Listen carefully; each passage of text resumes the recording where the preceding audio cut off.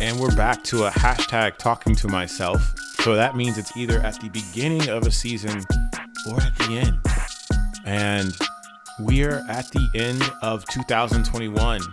And so we'll just do a quick recap on all things technically speaking and design. Y'all ready? Because I'm ready.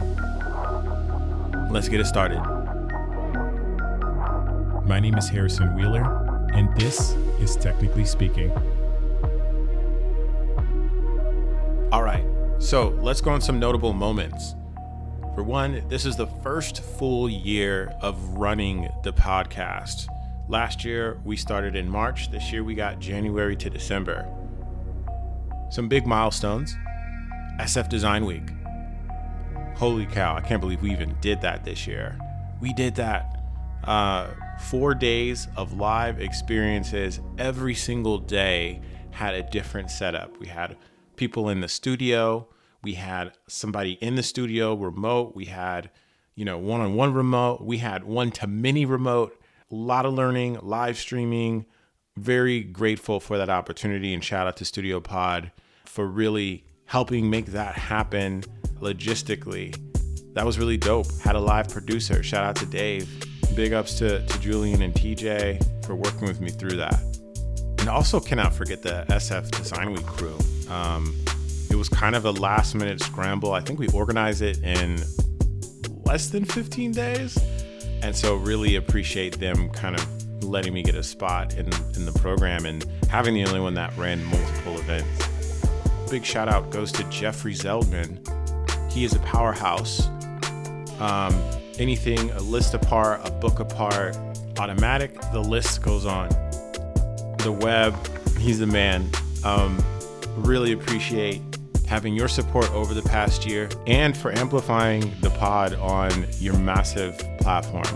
Another notable moment is that we got our Instagram and our LinkedIn pages up. So if you haven't followed Technically Speaking HW on those platforms, do so now. Lots of really fun content, shareable, bookmarkable, just little chunks from the episode, from some of my writing, thoughts from other folks in the industry. So shout out to the guests. If you've ever done a podcast, or if you know anything about podcasts, scheduling is probably one of the most difficult things.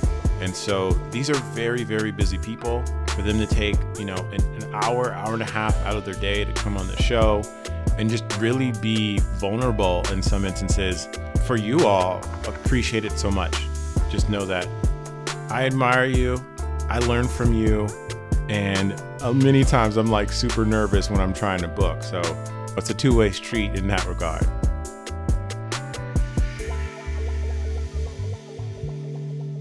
With that being said, let's take a look at the 2021 year in review for Technically Speaking.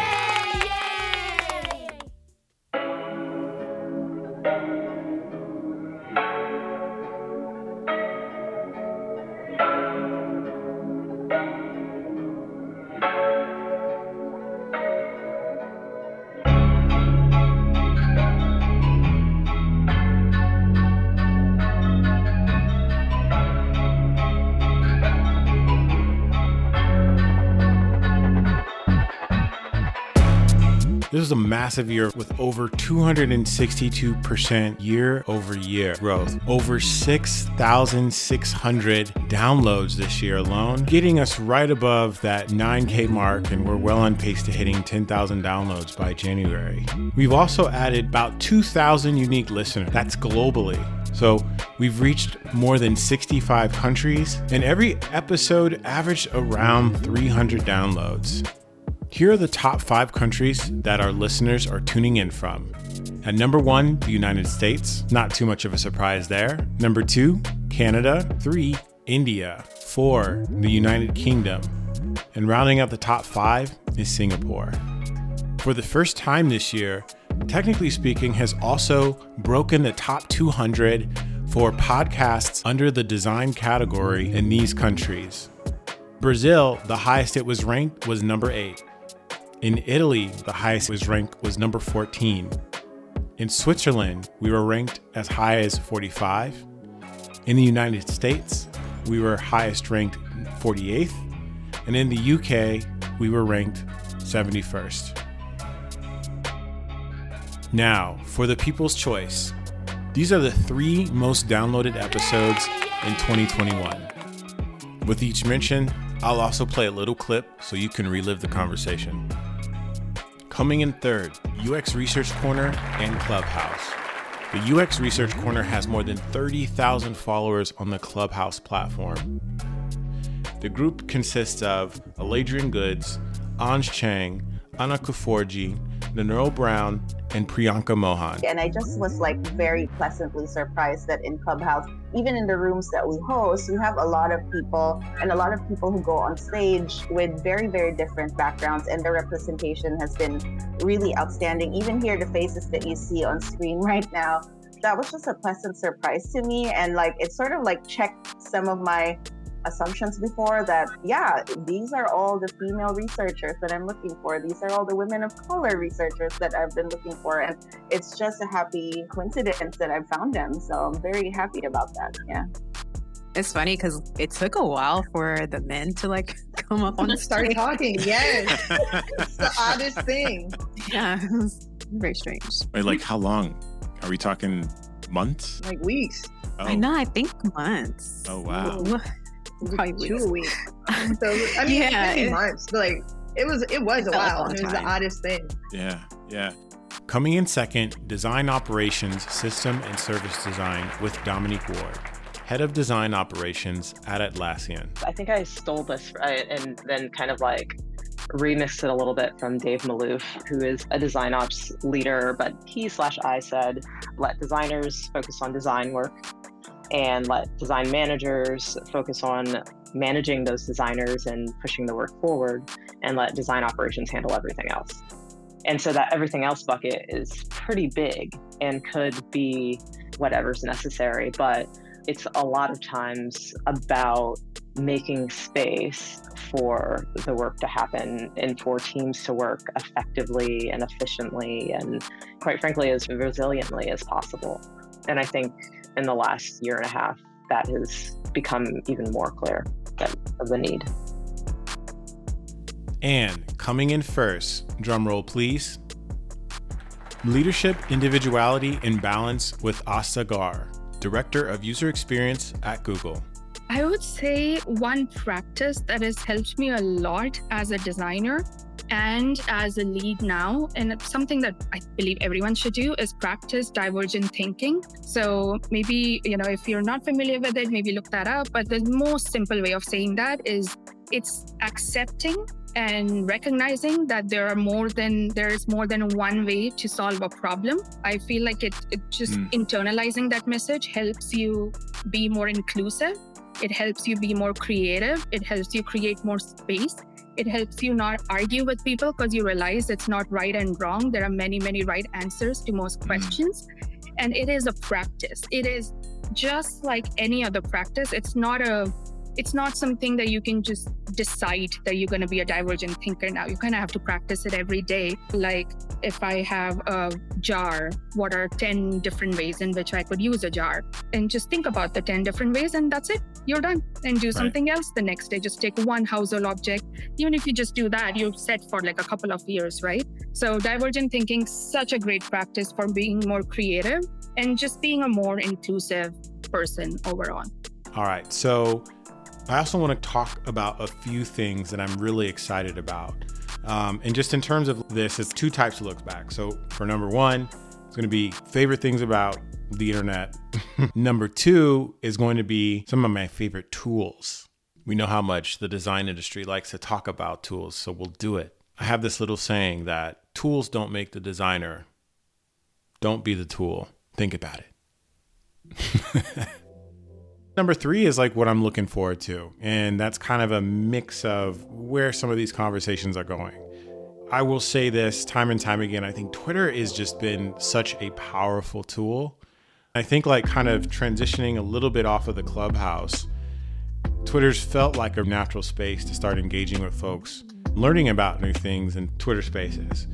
I will say, in terms of getting in touch with my guests, getting freelancers, being able to send a message out there and having a number of folks from around the world with deep experience in their field, there is no quicker place to do it than Twitter. You see so many people time and time again that have also gotten new job opportunities through Twitter as well. It's amazing how that platform still is evolving. And on top of that, how at least the conversations around design are really starting to grow, and you're able to kind of see who is who in terms of the folks behind the messages. So I think the accessibility front, Twitter definitely is wins out for me. Another notable thing on the internets is ADP List. So shout out to Felix Lee. He was in the first season. And I think the platform has probably made 2 or 3 iterations since then. For folks that aren't familiar, ADP List is a website where people can connect with mentors around the world. And the way that he sort of frames it, it's as democratizing mentorship. I first got involved about 2 years ago. And I've really kind of made it a point to connect with designers at least twice a week. I learned so much from these conversations. It's a valuable experience for me. It's also really gratifying when the folks that you have worked with finally get those new roles. They're rolling out with a ton of new features. They've moved into a new platform. Now you've got messaging, you've got video, you've got group sessions. I've done a few group sessions. So it's great to see the maturation of the platform there. Conversations that we're having are starting to evolve. Early last year when it was started, folks were out of jobs, folks were graduating, folks are transitioning through self-taught, through boot camp, and there was just a lot of uncertainty in the industry. Now the conversations are starting to evolve into dynamics between product, design, engineering, leadership, what to expect, making something out of a program that may not necessarily be centered around user experience design. You're starting to see an expanse of discussions around the industry. I think being able to talk to somebody is really important because now you're able to formalize a lot of what otherwise you may not have had the opportunity to discuss. My favorite tools for the year. So number 1 is gonna be FigJam. FigJam is currently in beta, but it's a part of Figma, and it is an online whiteboard for teams to ideate and brainstorm together. And why FigJam? Working in a digital space, trying to brainstorm and do generative exercises have been always a pain. So what do I mean by that? There is something nice about being able to post something to a wall and be able to walk through it and post stickies. And folks from my base days will remember when I went out to Home Depot and built a review board. And then the problem was that we were based in Mountain View, but then some designers were moving to San Francisco. And realistically, we were just never going to be in the same room. No one's going to hop on the train 45 minutes south just to go to a design critique. But in the digital space, there just really hasn't been anything close to that. And now that we're moving into this era of hybrid, we're going to have to adopt to that, right? We talked about having these big immersive TVs and holograms, but that's really just probably going to manifest itself as a tool like FigJam. Having something integrated with your primary work tool has just, I don't know, it's kind of been a godsend for me and my team. We do a lot of our daily stand-ups in that, or weekly stand-ups, I'm sorry. We do our design critiques and reviews in that. And we're also doing our retrospectives in that. So it's really kind of become an all-in-one tool. A lot of the plugins that they have been real great. It's added a little bit of tactility when you start to add some of the emojis and GIF reactions. And so lots there. I think for the second tool that I'm extremely excited about is Webflow. So Webflow is an online website builder where there's no code that's necessary. And so some folks might put it in the same class as a Wix, as a Squarespace, but I really do think it's a bit more powerful than that because it leverages a lot of the concepts around web, HTML, CSS, animations, databases, when you start to handle things in a content management system and think about integrations. Why I put it so highly is that as someone creating this platform, if I have an idea, I can build it. Like, it doesn't have to be perfect, and I don't have to really think about hiring an engineer to create super intricate back-end functions. I don't know if you all had an opportunity to look at Webflow's keynote this year, but they unveiled 2 new updates. And the first one I'm extremely excited about is members. If you've ever worked with Webflow, you got to use a lot of third-party tools for that. So they're bringing that natively to the platform. And then the second piece is around logic. So if you have members, you can now give them logic based on a set of conditions, and then additionally potentially subscription options. So really excited about that. It's not released yet, but I'm just excited at the opportunity to potentially not have to use a ton of third-party integrations on that. I encourage you to check it out. I also encourage you to check out my episode with David Hoang, which was in the last season. So shout out to David, as he is now the head of design at Webflow. So peep that. Super smart guy. We talk a little bit about the no code and some of the motivation behind it. All right, so let's do rapid fire. 2022, what I'm looking forward to, and some themes that we'll probably talk about in the next season. Hybrid work. The tools are getting there. The offices are not. And so how do we bridge that gap? Been kind of testing some new material around this new concept of a design MC. It's really focused on facilitation and maintaining our design rituals in an ever evolving product development lifecycle. Always curious to know how you all are maintaining your design rituals. Have you actually codified it? How do they evolve? What are the things that are part of design rituals? For me, I really kind of define that as the stand-ups, as the review sessions, having conversations around execution, quality, and craftsmanship. Another thing moving into 2020, inclusive environments, building safe spaces. What does a safe space mean? Chris Toms, shout out to Chris. He's a designer based in Portland. We were actually having a conversation around environments, working environments. And when we start talking about safe environments, like, what does that mean for us, right? How can we have this human first approach? Because ultimately, that's what we all are. That's where we can all relate. And so what does that mean when we start to shift that conversation in building a safe space, thinking about trust, thinking about a world where we actually care about the well-being of, our colleague, that friend, that family, really kind of getting back to the basics. I think some of that really kind of gets lost in a lot of the conversations that we've been hearing over time. So really excited to riff on that a little bit more and see where that discussion goes and where other folks are starting to kind of pan out. I think one of the things that, even just kind of looking back over the past season, a lot of folks are starting to unpack a lot of the trauma that they have had in, their educational upbringing, in the workforce. And I think we got to say, why are we okay with that? Why are there literally articles that talk about how to protect yourself from, a horrible boss, right? In really toxic environments? How can we break away from normalizing this behavior? With the theme of the workplace, here we are. We're going to be about 2 years after what many consider the Great Awakening, as a result from George Floyd and the Black Lives Matter protests.